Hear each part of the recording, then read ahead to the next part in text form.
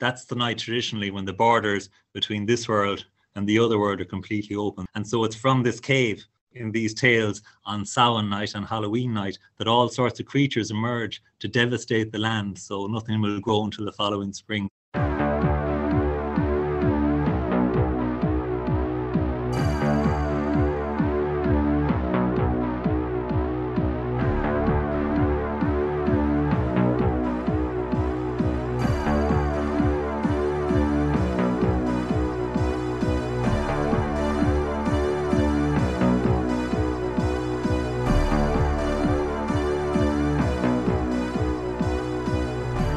Welcome to Crawl Space. I'm Tim here today with Lance. Lance, how's it going today?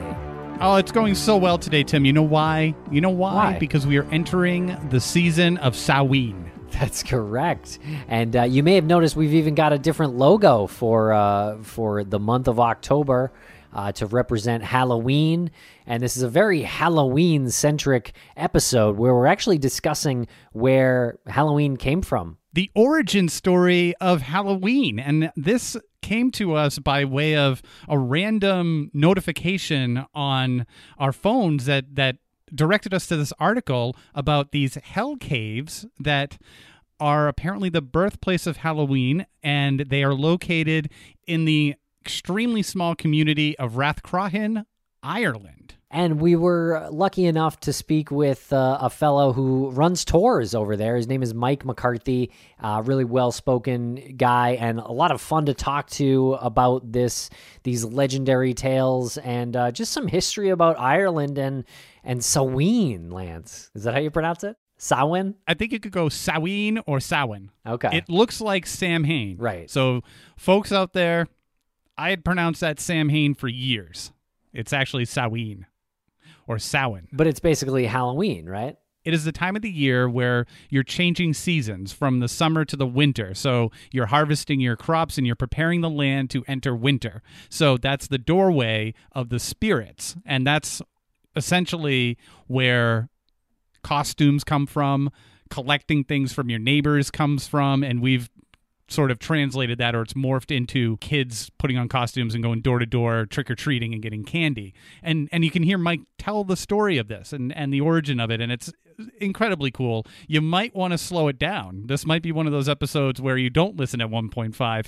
You might want to listen at 0.5 because this is a guy who's very Irish and loves to tell the story, and he's quite a good storyteller, and I don't want you to miss anything. Apparently, I missed where egging people on Halloween came from in Ireland. I guess that didn't come from Ireland, but I do understand where the rest of the traditions now came from because of this conversation. And so it's fun, it's educational, and it's a nice history lesson, but it doesn't feel boring to learn. And we referenced the article in National Geographic, and you can check that out by going to nationalgeographic.com. The story was composed by and photography was taken by Ronan O'Connell. So it's a very good, about a 10-minute read, really interesting. And then make your way over to the Rathcroghan Visitor Center website. And the link to that is in the show notes. And this is the organization that our guest, Mike McCarthy, works for and does tours with. All right, everyone. I hope you enjoy this episode and have a great Halloween. Celebrate Samhain safely. No egging. Use those eggs for an omelet instead.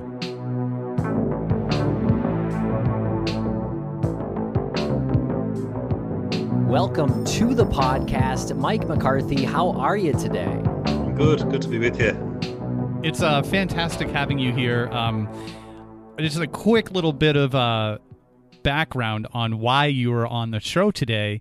Sometimes I get these random news bulletins or notifications that pop up on my phone, and I received one that was a link to an article about the origin of Halloween and these Irish hell caves. Immediately I click on it and then immediately send it to Tim to say, like, we have to get this guy on, Mike McCarthy, who is very familiar with the region, the background, the folklore, and you were gracious enough to join us. So thank you very much for doing that. And honestly, like, it's very cool to talk to somebody who's in Ireland right now.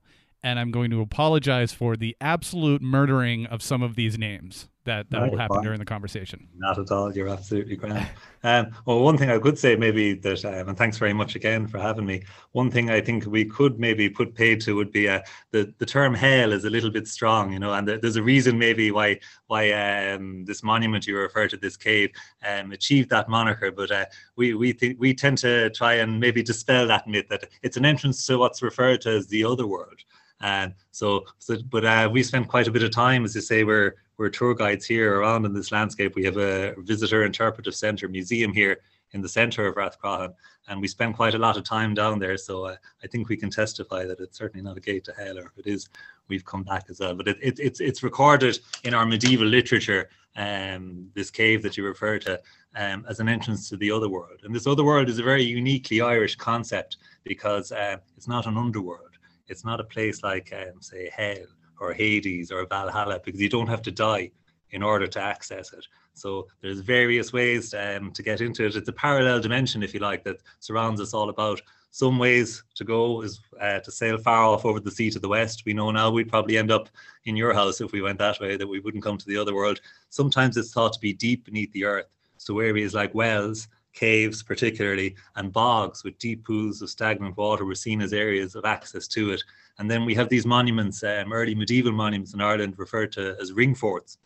Now, ring forts are early farmsteads, and they're left, if you like, as earthen features on the landscape, dotted left, right and centre around the country. There's actually approximately 48,000 of them still extant on the landscape as well. But colloquially, they're referred to as fairy forts, and these are thought to be dwelling places of the beings who dwell in the other world. And as I say, traditionally as well, these are seen as areas of access into this dimension, if you like. So it's said to be again colloquially inhabited, this other world, by what are referred to as the fairy folk of Ireland. But these aren't fairies, if you like, in the Disney Tinkerbell sense. These are much more formidable individuals. These are the if you like, the immortals of Ireland, the people in legend who lived here before we arrived. They fought a great battle up at a place called Teltown in County Meath, were defeated and then went to inhabit, as I say, this otherworldly dimension that can be accessed by certain routes and also at certain times of the year. I feel like I deserve a degree now in in this subject matter. That's absolutely fascinating. And before we, no pun intended, go deeper into the topic, can you give a little bit of a background on yourself and maybe the geography of where this is located, you know, in the scope of Ireland?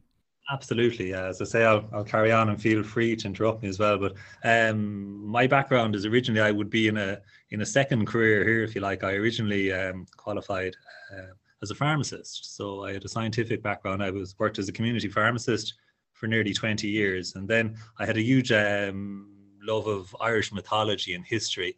And so that brought me approximately 7 years ago to this site here. This is area of Rathcroghan, is what's described as the prehistoric royal site, or royal capital of Connacht, the Western Province. Some of your listeners, I'm sure, are very familiar where we're located here.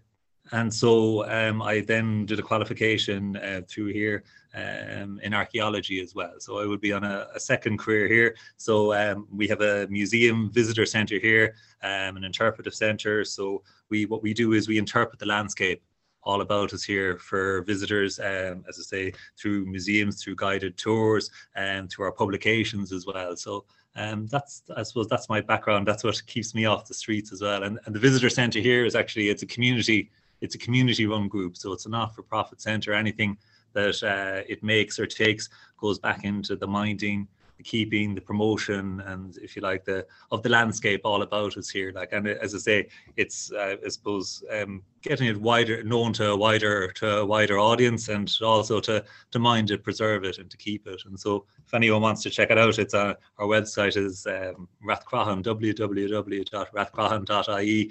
There's all sorts of things you can get onto there. You can check out. We have virtual tours. You can take a virtual journey into the cave, down through it there as well, if you don't want to cross the Atlantic to do it, and it'll tell you a little bit all about it and all our various publications and activities as well. So that's my own background. That's, as I say, that's what keeps me off the streets and keeps the public safe from me. So now, one thing I'm curious about is how can you be so sure these caves don't lead to hell? Like, how deep have you gone? as well. Well, what this cave you refer to today, Tim, is wouldn't be, if you like, wouldn't be that substantial a cave anymore. So what we're left with, and it's important for me to stress, what we're left with today are the underground remains of what would have been a more substantial structure. So there's a natural underground limestone cave, about 40 meters of it remains underneath the ground today as well. It's accessed then by what's referred to as the souterrain. I don't know if you're familiar with that term, but a souterrain is a man-made passage or entrance, and actually it's directly behind you there. What you're looking at is the entrance. It's a crawl space into the cave as well. And so this would have been, souterrains generally tend to date to the early medieval period. So anywhere between the 5th and the 10th century. So you'd be talking maybe 1500 to 1000 years ago. This dry stone structure would have been constructed. So you can see it's well stacked kind of in around you as well. There's a technique called, as I'm looking out there, I'm looking out towards the entrance, but to my right hand side as I'm looking towards you, it would carry on down. There's what's known as a corbelled roof on it. It's a structure supporting lintel stones, roof stones right down, and that goes on for about 9 to 10 meters. So all told, what's left today underground is about 50 meters of an underground cave. So we would daily travel down into it and have a look around it. So I'm fairly sure it doesn't lead into hell anymore anyway at that rate. So. Okay. Now, why people say that it did? That's bringing you back, I suppose, to an idea of where this cave is situated and the landscape that it's on. So as I say, it's situated in Rathcroghan or Cruachan, which is the Irish for it as well. And that's described as the prehistoric royal site of Connacht. So these royal sites, if you like, in Ireland, in times long ago, before you had any towns or roads or villages or cities, you only begin to get the first towns founded in Ireland in the 9th century approximately with the coming of the Vikings. I'm sure you're familiar with those as well. So cities like Dublin, Cork, Waterford, Limerick, those are originally Viking settlements. Before that in Ireland, you've got a much more smaller, scattered farming population, a country largely covered in bog and forest as well. And these royal sites then traditionally would have been used as places of gathering. So when people needed to come together, and because they're a farming community, particularly times important to agriculture, so times like spring, summer, harvest and winter, which is Samhain, the original Irish Halloween, the winter festival as well, people would have gathered here together. They're monikered then the royal sites because these great assemblies, or Éannaigh they were referred to in Irish, and they were particularly associated then with the crowning and the inauguration of kings. So when you get then, as I say, these are places of very important assembly of ceremony. And so then in the 5th century, say approximately 15 to 1600 years ago, when you get Christianity coming to Ireland, you find then that possibly to ease the conversion process, a large reuse of already important places, sites, and things like that by the Christians when they come. So for example, the royal site in Ulster, our equivalent up in County Armagh, is referred to as Amon Macha.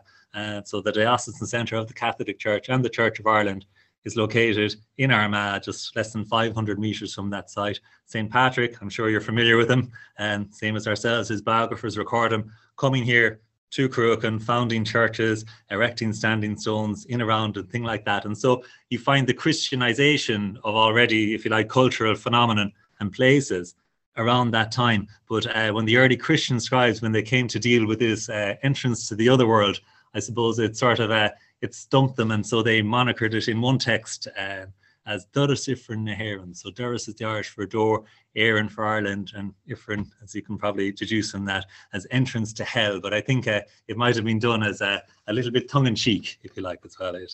Maybe it's not quite an entrance to hell, but this other world, as I say, it's a unique dimension because it can be a paradise-like world as well, but it can also be a slightly malevolent place as well, depending on how you go there and what time and what's happening around as well. So maybe a little bit suspicious of that monument. They didn't have a reuse for it, so maybe that's where the moniker came from. Yeah, fill us in a little bit on this malevolence that you're talking about, because I feel like that's got some root in American Halloween as well. Oh, absolutely. I mean, so when you're looking, I suppose, I say at the 4 pre-Christian, if you like, Irish or Gaelic festivals, you have Imbolc, which is springtime, Bealtaine, which is summer, Lunasa, which is harvest, and then Samhain, which is the original Irish winter festival. And because this Samhain, if you like, it's the night that borders the seasons of summer and winter. That's the night traditionally when the borders between this world and the other world are completely open. So you have to consider, for a farming community who are directly dependent on their landscape, on their environment for their survival. I mean, as I say, at that time, survival is a hard game. If you have no means, maybe over winter time, to feed your cattle, you're going to, if you like, have to slaughter the majority year upon year. A bad harvest or a bad year would be disaster, probably beyond what we could comprehend. The threat of starvation would never be very far behind you as well. So it's, I suppose, at Samhain, at winter, this is your last chance to have a celebration, if you like, before you prepare for facing 3 or 4 very, very hard months ahead. And as I say, because this night traditionally, Samhain, is the night that borders summer and winter, that's the night traditionally when the borders between this world and the other world are completely open. Now, it's interesting, this cave you refer to here, in all of our epic medieval literature, there's a whole body, if you like, of literature associated with this site here of Rathcroghan, because as I say, what we know now today about it is that it's actually a ceremonial site. We've got burial monuments here, high status dwelling places, all of those things as well. But in our epic literature, it's the site where the Táin Bó Cúailnge begins and ends. So I don't know if you're familiar with this. This is a tale called the Cattle Raid of Cooley. And for Ireland, this would be the equivalent of our Iliad and our Odyssey rolled into one. It's our national epic, and it involves a very famous figure called Queen Maeve. I don't know if you've come across her. She rules Connacht from here, and the war she has with King Conor MacNessa of Ulster as well. So, and this great cattle raiding tale where she invades his territory to steal an animal known as the Brown Bull of Cooley. So, as I say, for Ireland, it's our national epic. But what's lovely for us here in Cruachan is it begins and ends here. So there's a huge body of folklore or mythology associated with this site. These are all written down for us. They're set, these tales of the Ulster cycle, they refer to back in the Iron Age, so maybe approximately 2,000 years ago, but they're written down for us by monks in the medieval period, maybe up to, if you like, anywhere between the 7th and the 12th centuries. So this cave of Cruachan that you're referring to occurs right throughout this epic literature as well. And so it's from this cave in these tales on Samhain night and Halloween night that all sorts of creatures emerge to devastate the land, so nothing will grow until the following spring. So every Samhain night, a flock of birds, and their breath is so horrid it causes all the leaves and berries to rot on the trees, comes flying out of this otherworldly cave. 3 wild boar come out. Everywhere they walk, the ground withers in their wake. Nothing will grow again where they walked as well. Triple-headed monsters comes out of there, female werewolves, all sorts of these, if you like, demonic or ghastly creatures on Halloween night. So nothing will grow until the following spring. Now, this is a night, I suppose, because the other world is much, much closer. You're not supposed to be out and about. But if you did want to go out, the reason people used to dress and disguise themselves is they would disguise themselves as one of these creatures so they wouldn't be taken back down through the cave and into the other world. So isn't it interesting, as I say, where the custom of disguising yourself as something malevolent, if you like, on the night of Halloween comes back not only, if you like, to the original Irish festival of Samhain, but to some of the customs and stories associated directly with the remains of this monument in its day. One of the most important sacred places in the country. I think if you've seen from that article you looked at there, it's on private farmland. What's on the top is mostly destroyed. There's some of the underground remains there. Everything has an origin point if you go back far enough. Often they're lost, but we're very lucky, if you like, just to have this very unique monument in all of Ireland still there for us today. So as I say, wherever you are on Halloween night in the world and you hear it knock on the door and the kids are there and they're trick-or-treating, I don't know what they disguise themselves as these days. There can be all sorts of funny interpretations, but where that tradition of dressing at Halloween, as I say, comes back not only to Ireland and to the original winter festival of Samhain, but particularly to this monument here in Rathcroghan of Oinagat. So, Uvnagat. So. Wow. Okay. I feel so embarrassed because I love Halloween. I love the season. And I had no idea that that's where it came from. And that's why I think I might have had like half an idea that why people dressed up, but I didn't have the full idea, and I feel embarrassed because it's like my favorite holiday. I also feel embarrassed because I've always pronounced it Samhain because that's how it looks when it's Samhain. Yeah, so when you get the MH together in Irish, there's no W in the Irish alphabet, and so sometimes you get a combination of letters to make the necessary sound. So when you find an MH together, it makes the W sound. So that's the only for that. So yeah, so a phonetic spelling would be with a W, if you like that. But that's why. But I mean, if you looked at it directly and you pronounced it, you would say, of course, you would say Samhain, but it's Samhain. Samhain. God, 15 minutes in, and I feel like 100 times smarter. No, absolutely. Well, that's good. That's how I feel. I wouldn't want to listen to me too much. No, I disagree. So back then, people would dress up to scare away spirits. That was the idea. Well, the thing is, I suppose this other world, it's a place that you can go to. So it's very well known, actually. It's in various tales as well. In later tales, you might be familiar with the Fianna and Fionn McCool, maybe, and his son Oisin goes to this place referred to as Tír na nÓg in Ireland, which is the land of everlasting youth. A lot of cultures, if you like, have something like that. This Tír na nÓg is one and the same. So it's a paradise world often. So people never grow old there. There's a never-ending supply of food. Time flows differently as well. So it's, as I say, it can be a paradise-like world, but it also can be quite a malevolent world. And there's a very famous story actually associated with this cave called, in Irish, Ecthra Nera, which are the strange adventures of Nera. Now, Nera is an Iron Age warrior, and he's one of the best in Queen Maeve, that I refer to, this Queen of Connacht and the Táin, one of the best in our army. On one Samhain night, on Halloween night, Nera witnesses an army of the other world emerge right out of the cave from where you are there, Tim, so you could be in a dangerous position there as well. They come out on Samhain night, and they attack and destroy and burn Queen Maeve's palace here in Cruachan to the ground. Now Nera, he sees this army heading back down through the cave, bearing the heads of his friends away on spikes, so he gives chase to them because the entrance to the other world is open, and he enters the other world down through the cave. And so while he's there, the king of the other world, he discovers him, but he takes pity on him. He doesn't kill him. He gives him a wife, a job, a role in society. His job there is actually to gather wood, if you like, as well. So as I say, he's in this paradise-like dimension. But after 3 days down in this other world, he begins to lament for his friends that he lost near. And so he says to his wife, you know, I feel terrible. I've lost my friends. And she tells him, actually, what you saw never happened. It's a vision of what will happen on the following Samhain, next Halloween, if you don't return and warn Maeve and her husband, the King Ailill, about what's going to happen. So Nera emerges back up through the cave. Now, he spent 3 days down there, but he finds his friends sitting around the fire as if no time had passed at all, because, as I say, time flows differently in this other world. I mentioned Oisin, when he goes to Tír na nÓg, he spends 1 year there. When he returns to Ireland, 300 years have passed. The opposite happened to Nera. He went down to the cave for 3 days. When he comes back, no time has passed at all. So, as I say, time flows funnily in this dimension. Now, Nera returns at Samhain at winter time, but the way he proves the story to Maeve that he's telling the truth is he bears with him from out of the cave, out of the other world, the fruits of summer. So he brings wild primrose, golden fern, garlic to lay down before the queen, so she knows he's telling the truth. And the following Samhain, when the entrance to the other world is open once again, Maeve and her husband Ailill, they have their army ready, and they invade the cave, and they beat the otherworldly host, an army. They rout them, they destroy the Sidhe, and they gather huge treasure from out of there and bring them up to their palace in this world. But while Nera has been gone, his wife has given birth to a son.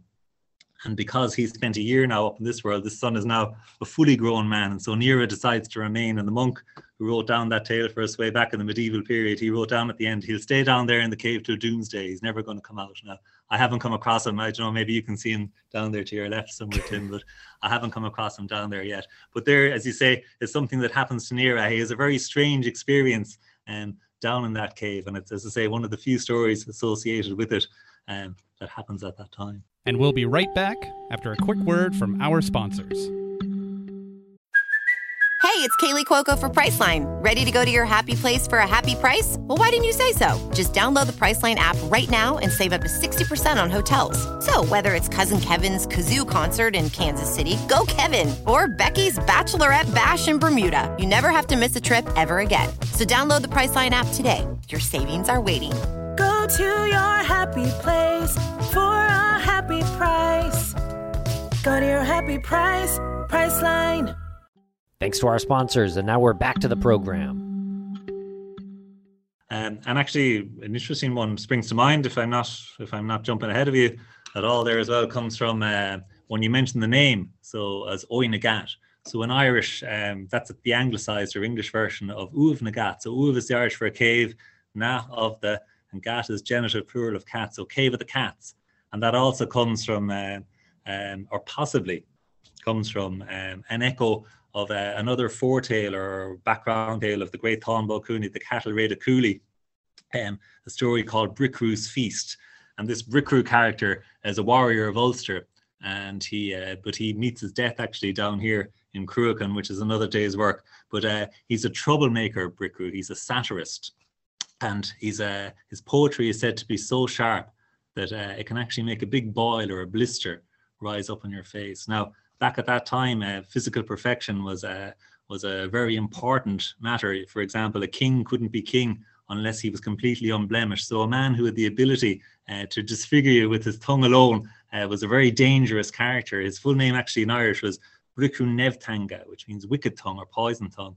And he's also often compared actually to the Irish equivalent of the Norse god Loki, this mischief-making character as well, not to be trusted. And in the story of Bricrew's Feast, he throws a great feast where he wants all the warriors of Ulster to attend, and they don't want to do it because they know he's up to no good. But eventually, after he threatens to wreak havoc across the whole island, they have to agree to this feast. And so before it begins, he tells the three champions of Ulster. Cuchulainn, you may have come across this warrior, Cuchulainn. He's something like the Irish version of Achilles, if you like. He's the ultimate warrior, if you like. Cuchulainn, another warrior called Conall Cernach, and another called Líodra Buidheach. He tells each of the three warriors that they're entitled to the champion's portion at the feast. Now, this is usually the roasted hindquarters of a pig, and it's presented to the foremost warrior. So before the feast begins, he tells each of the guys, you're the man, you should claim it. The feast begins, the champion's portion is brought forth, and the three warriors stand up to claim it. And of course, all holy hell breaks loose, which is what Bricrew wanted. The three warriors, they destroy the feast in the feasting hall, and they go rampaging around the country, competing over this trophy portion. At one stage, they take themselves down to Connacht to gain a judgment from Queen Maeve. And so they arrive up here, and to test them, Queen Maeve releases 3 magical wildcats from out of the cave. Again, Tim, you're right in the line of fire there. Anything could run over your armies, cats, you name it, wild boar, magical birds. Really picked the wrong virtual background. I was going to say, he could be in danger. You're probably all right for another 2 weeks, maybe, until Halloween. So maybe you're okay for the moment. So these 3 cats are released, and if you like, to separate themselves, the warriors have to spend the night with them. In the morning, Conall and Nera, 2 of the warriors, are hanging from the rafters, terrified, while Cuchulainn, if you like, the foremost warrior, is sitting in the corner, eating his trophy portion of meat, whacking on the nose with the sword any cat who deigns to come near him. It's how he becomes declared champion of Ulster. And again, as a foretale of the great Táin Bó Cúailnge, the cattle raid of Cooley, how he becomes worthy to defend it in that epic tale. But maybe an echo, if you like, of these 3 magical wildcats that come out of the cave, maybe an echo in the modern day name, the Cave of the Cats as well. We can't say for sure, but if you like, there's a possible reason for the moniker. I'm going to say it's definitely because of that. But what about sacrifices? It wasn't because of any animals being sacrificed over there, right? Well, you can't say as well. So, and a point in that is, as I say, I mentioned in the 5th century, you get the coming of Christianity to Ireland. And with that brings the Latin alphabet. And that's the first attempts to put the Irish language down into writing. So before that in Ireland, when you're getting on to kind of a pre-Christian period, we have no written history from back in that time. So we know that people were religious, we know they believed things, but what they did, we can't say for sure. And so that's, if you like, where when you come to that article you refer to as well, there's some severe artistic license has been taken in it, if you like, with that. So as I say, what people were doing in prehistoric Ireland, we can conjecture, we can propose, but we cannot say for sure as well. We know, for example, that they were certainly religious because they treated their dead and they buried them with grave goods, things like that as well. But what specific form that religion took, we cannot say as well. So, but as I say, you only begin to get written history, and all of this history before that in Ireland, as much as we know, our tradition would have been something like we're doing now, a passage of knowledge down orally. So a lot of that would have been lost if it wasn't for these, if you like, medieval monks recording all these early tales for us in Irish as well. They, as I say, they were learned scholars. They were recording biblical psalters, various texts in Latin, but they were the first group to write, if you like, these tales down for us in the Irish language. And so that's when we get our first written history, plus all these myths and legends as well. It's fantastic. And in fact, actually, where you are, Tim, right behind you, if you can see the stone right behind your head, that's what's referred to as an Ogham stone. So I don't know, can you see the markings along that lintel stone there? Oh, yeah, right on the top. So I don't know. So that's actually the earliest form of Irish writing, Ogham. And so it dates anywhere from the 4th century onwards. So it's a primitive form of script. And each of those little groups of carvings along the stem line of the corner represent a letter. And so Ogham stones is about 420 approximately still remaining between Ireland, Western Scotland and Wales. They're usually standing stones to mark a grave or a border. They're like a signpost, if you like. So they might contain a family or a place name as well. And so that one directly behind you there has been recycled, if you like, deliberately reused in the construction of the souterrain, the man-made entrance there in the medieval period. And the inscription on that, the stone on it reads, the stone of Freach, son of Maeve. So which is Vreiki Maki Maeve. So Maeve, if it's our own Queen Maeve that it refers to, this, if you like, mythical Iron Age warrior queen, if it is, and I suppose it's in her home place there, that's the earliest written reference we have to her on the island of Ireland.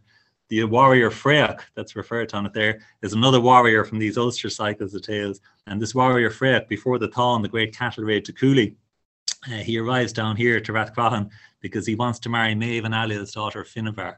She's a very famous beauty, and Freach is said to be the most handsome man in the island of Ireland or in Scotland. So obviously he was a very good looking man. As you can tell, we're all a very handsome race indeed as well. He's successful with his wooing, but before, if you like, this happens, Maeve and Ailill are afraid that the couple are going to elope and that they won't receive her dowry, her bride price. And so they try to kill Freach initially. They try to do him in. They put him swimming in a pool where a water serpent lives. He receives a terrible wound. And while he's lying on his sickbed in Rathcroghan, a host of women of the other world, because Freach was a much beloved warrior, he was one of the most famous warriors in Connacht, came out of the cave of the Shea of Cruachan there, bore his body back down into the other world, and returned him the next day, completely unblemished, warrior-like, king-like once again. And now we come down here all this time later, and we find his name written up on the front door. If it tells you anything, it tells you at least that the people who constructed the souterrain, maybe anything up to 1,500 years ago, that they're aware of this tale. This is a medieval tale. It's contained again in some of our great medieval epic texts as well, that they're aware of this tale, the same as we are as well, that they've placed his name over the door. They know what's happened, if you like, to this warrior back down there. So it's a lovely signpost, if you like, and a lovely link with times past that we're considering when we come down to this cave, this entrance to the other world. Some of the same stories and myths and legends that these people were aware of at that time as well. So a nice link, if you like, straight to times past. Yeah, that's pretty cool. And are you directly involved in discovering some of these early writings? Like, are you down in the caves, like looking around with, like a headlamp on and stuff? Oh no, well, as I say, those there are known, if you know what I mean. So actually, an Ogham writing in Ireland is most common in the south of the country. There's only 6 recorded here in County Roscommon, where I am as well. 3 of them are on the landscape here at Cruachan. One of them is at a church site off to our east, and 2 of them are incorporated into the man-made souterrain that you're talking about there. One of them would be to Tim's right, but it's actually to the right-hand side of you. That passage is collapsed, so we can't read it. It can't be read. We can just see there's an Ogham inscription on it. But that one where you are there, it's in very good condition. You can see it's in out of the elements. It's been well preserved. It's easily read within that as well. But that's known to be there, if you like, for at least a couple of 100 years as well. So I would love to discover something like that. But as I say, I get to look at it every day and it passed down underneath it. Yeah. Well, we'll send you some crawl space stickers, and maybe like behind one of those rocks, you can just like slap it there, and then like in a few, maybe 5 or 10 years, we'll throw some dirt on it and be like, holy shit, how long has this been here? My God. They're a company of antiquity, yeah. They've been around for a long time, So as I say, you could trace your origin all the way back. Did this come from hell? I suppose another, not from hell, but that cave as well. When you mentioned malevolence as well as an association, I think I mentioned a couple of stories, I suppose there. I've mentioned 5 great Iron Age warriors associated with that cave. And this site here of Rathcroghan is really a place where sometimes archaeology and mythology overlap, because we think that could be an echo of what the cave and its purpose was actually used for, because it's also recorded in all those medieval texts as the home of the Irish goddess of war, and her name is the Morrigan. So mór in Irish means big or great. A rí is a king, a rí gán a queen. So Morrigan, which is a great queen or a phantom queen. Now, as I say, she's a battle goddess, but she doesn't partake in battle herself. She incites terror throughout armies as well. So, and mayhem. So that's her job as well. That cave where you're sitting there, as I say, Tim, you're a brave man to sit there. I don't know what I sit there for as long as you are. That cave is recorded in all our medieval texts. It's her fit abode, her dwelling place, where she guards the entrance to the other world and makes her way between the two realms. Now, this Morrigan figure, very famously, she's a shape-shifting goddess. So the most common form that she's associated with is that of the crow. And you could think why that might be. If you could think of the remains on a battlefield, you're going to see the crows, aren't you, picking along among the remains. So that's one of the most famous shapes she's associated with. But she also, during the Táin, to attack Cuchulainn, this very famous warrior again. And initially at the beginning of the Táin, in the form of a beautiful maiden, she approaches him and offers him her love, and he rejects her. And this infuriates her, and she vows to hinder him throughout his life and also to be there at his death. So years later, when Cuchulainn eventually meets his death, and the Morrigan, she alights down on his shoulder in the form of a crow to let the warriors who surround him know that he's finally dead. She's fulfilled her prophecy and takes her revenge upon him as well. So, as you say, you're also sitting in the home of an Irish goddess of war, and that's what we think that cave could have been used for back in the past, as a initiation place for young warriors as well. As you head down into the bowels of it, it's completely dark, so there's no natural light. It's always the one temperature. It's always about 8 degrees centigrade. In fact, souterrains generally were associated with ring forts, early dwelling sites, and a large function we proposed to them would have been used as a cellar, actually, underground area, like a fridge, a storage place for food.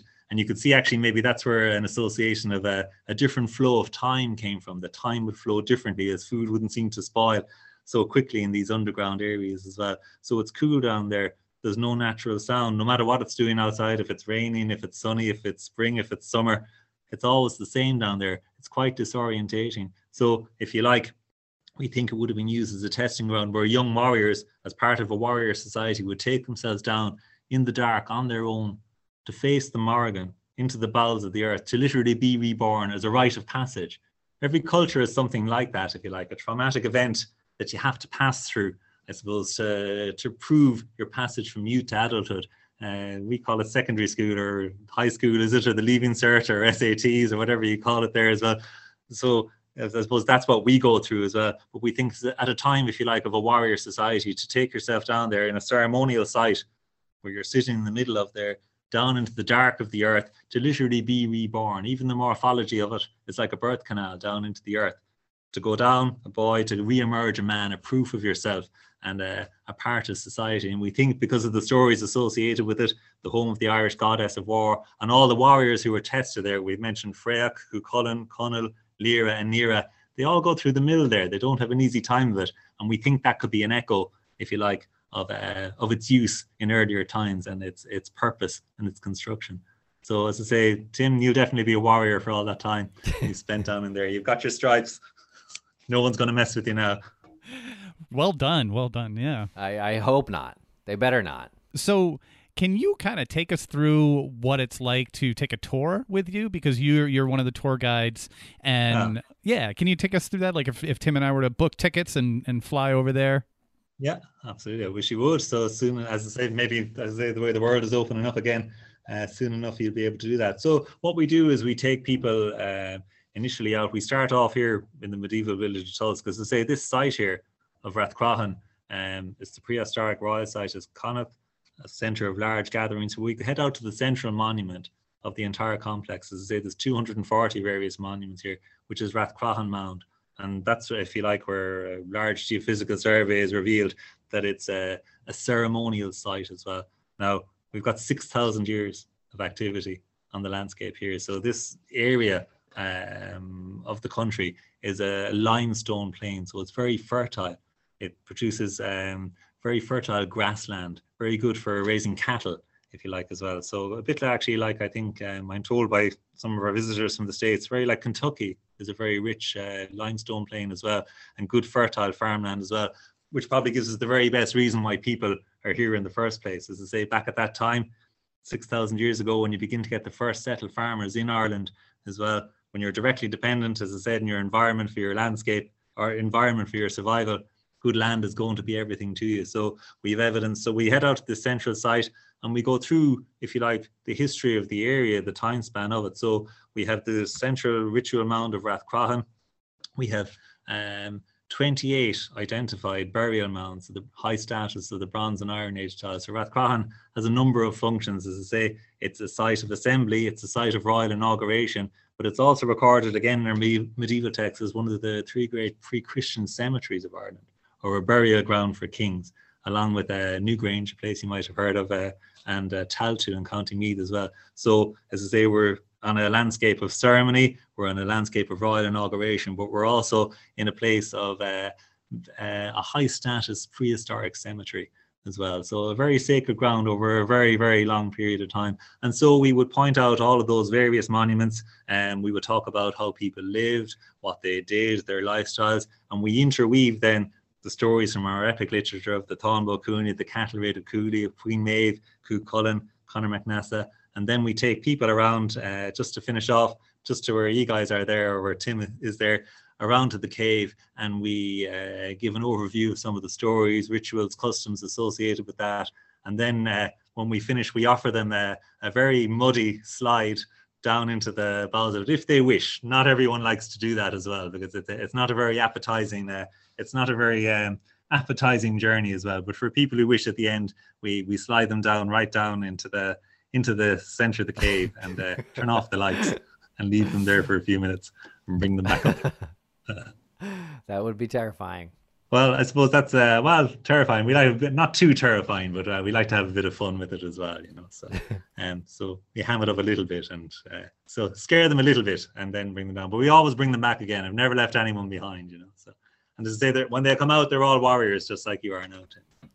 And has anything weird happened? Has anyone come out and said, like, "Oh, I felt a hand touch my shoulder" or something like that? Anything kitschy? Any cats? Yeah, cats. No. Well, there's actually the house next door has a cat that tends to kind of wander over kind of quite a time, and he's quite a distraction actually. If you're trying to do a tour and like maybe you have kind of 20 or 30 people, and then a cat shows up and they all go chasing the cat, and you kind of go because they're at the cave of the cats. He can break your concentration somewhat. But it's interesting what you say there, Lance, because this is an unusual place, because you get quite a mix of people coming here. So a lot of people are interested, say, in the history here. A lot of academic archaeologists are interested in here. A lot of people, all of these stories of Cú Chulainn and Queen Maeve, these are things that we'd learn when we were small in national school. Everyone would be aware of them. So a lot of people like that, and they come here for that reason. And then a lot of people come here with the spiritualistic agenda, if you like, as well. Now, that wouldn't be anything to say that would personally interest me, but what's always lovely is that you could get a blend of people, from an academic to someone who wants to commune with the earth, all together in one group that probably never would come together under usual circumstances, and they all would get along very, very well, because we spend a couple of hours out and about and in around as well. So it brings a huge spectrum of different people for different reasons together. As I say, they probably wouldn't usually come together under normal circumstances, and I always think that's a lovely thing as well. And yet they're all here for different reasons. They like this landscape for different ideas, but yet, as I say, they all get something out of it, and I think that's a nice thing. There's something here for everybody to take away and out of it as well. And a huge thing actually for people from your side of the pond is that Halloween, I'm assured, has become quite a massive festival there, hasn't it? So in the last kind of 20, 30 years, and it's become very big here as well, bigger and bigger. But I think that they really get a kick out of the fact that you're getting back to a real origin point, if you like, for some of those customs and stories associated with it. So I think, and especially it's such an innocuous monument now, as I say, it's on someone's private farmland. It's not really visible from the earth up and around. It's just as I say, a narrow little entrance in the verge of a road. It would originally have been in the center of a structure. It's completely destroyed now. The small road runs over the top of it that would have been built in the 1950s. So I think they really find something nice in that, and something I suppose they can associate all the way back to their own childhoods, which is always a nice thing. So. and something we all have in common worldwide as well. So. Yeah, for sure. And that makes me a bit curious about what level of tourism you desire out there, because here we have like, you know, spooky locations. Is that something? Are you content with sort of? Because I'd never heard of this. I would think, say, of the royal sites in Ireland, and like Rathcroghan might be one of the most maybe sometimes neglected or forgotten, because the western half of the country, if you like, especially this midwestern part here, would often be forgotten. It would be of low population. And really the activity in Ireland is in the east around Dublin. That's where the population, kind of the nerve centre, the kind of all the work is now, and where the majority of the population lives. And so Rathcroghan, if you like, we'll be looking at the visitor centre here, and maybe 7 or 8 years ago might have been at quite a low ebb. But we would have just in the last year before COVID had our best year, if you like, visitor wise. And we've also been very busy this year. But there's a level too, isn't there? I mean, you can overdo something, but I don't think we would be in danger of that. And so, a monument like we're talking about there, I mean, we'll be doing some tours next week around Halloween. We'll maybe take 8 or 10 people at a time. There's not really much more that you would take into that. It probably wouldn't work as a large theme attraction, because it would destroy it. It wouldn't preserve it. So as I say, with Rathcroghan, we like to do more and more and more with it. But far things are going in the right direction. So as I say, we're getting more and more awareness, more and more support. But there's a level too where things can be overdone, can't they? And they can be theme parked and possibly put into danger then by that too, you know. So I just think you need a parking garage and a few billboards with neon signs, like real big ones, like think Las Vegas big. So like really kitsch it up, like, you know. So maybe a monorail out from the center out to the side, you know. And I was gonna say that too. Yeah. Something you can see from space at least. You know? Yeah, and during the entire month of October, get some nice creepy uplighting in there. Some of that fake spider webs. Maybe have like animatronics jumping out at people. Yeah, big cats everywhere. We rely on our stories to scare people. And what we basically do, we basically like have a bag of torches and we slide people down in single file, because as I say, it's a narrow crawl space where you're coming in, you crawl down in, you slide down on your bum, you crawl out on your knees. Now down there it's substantial.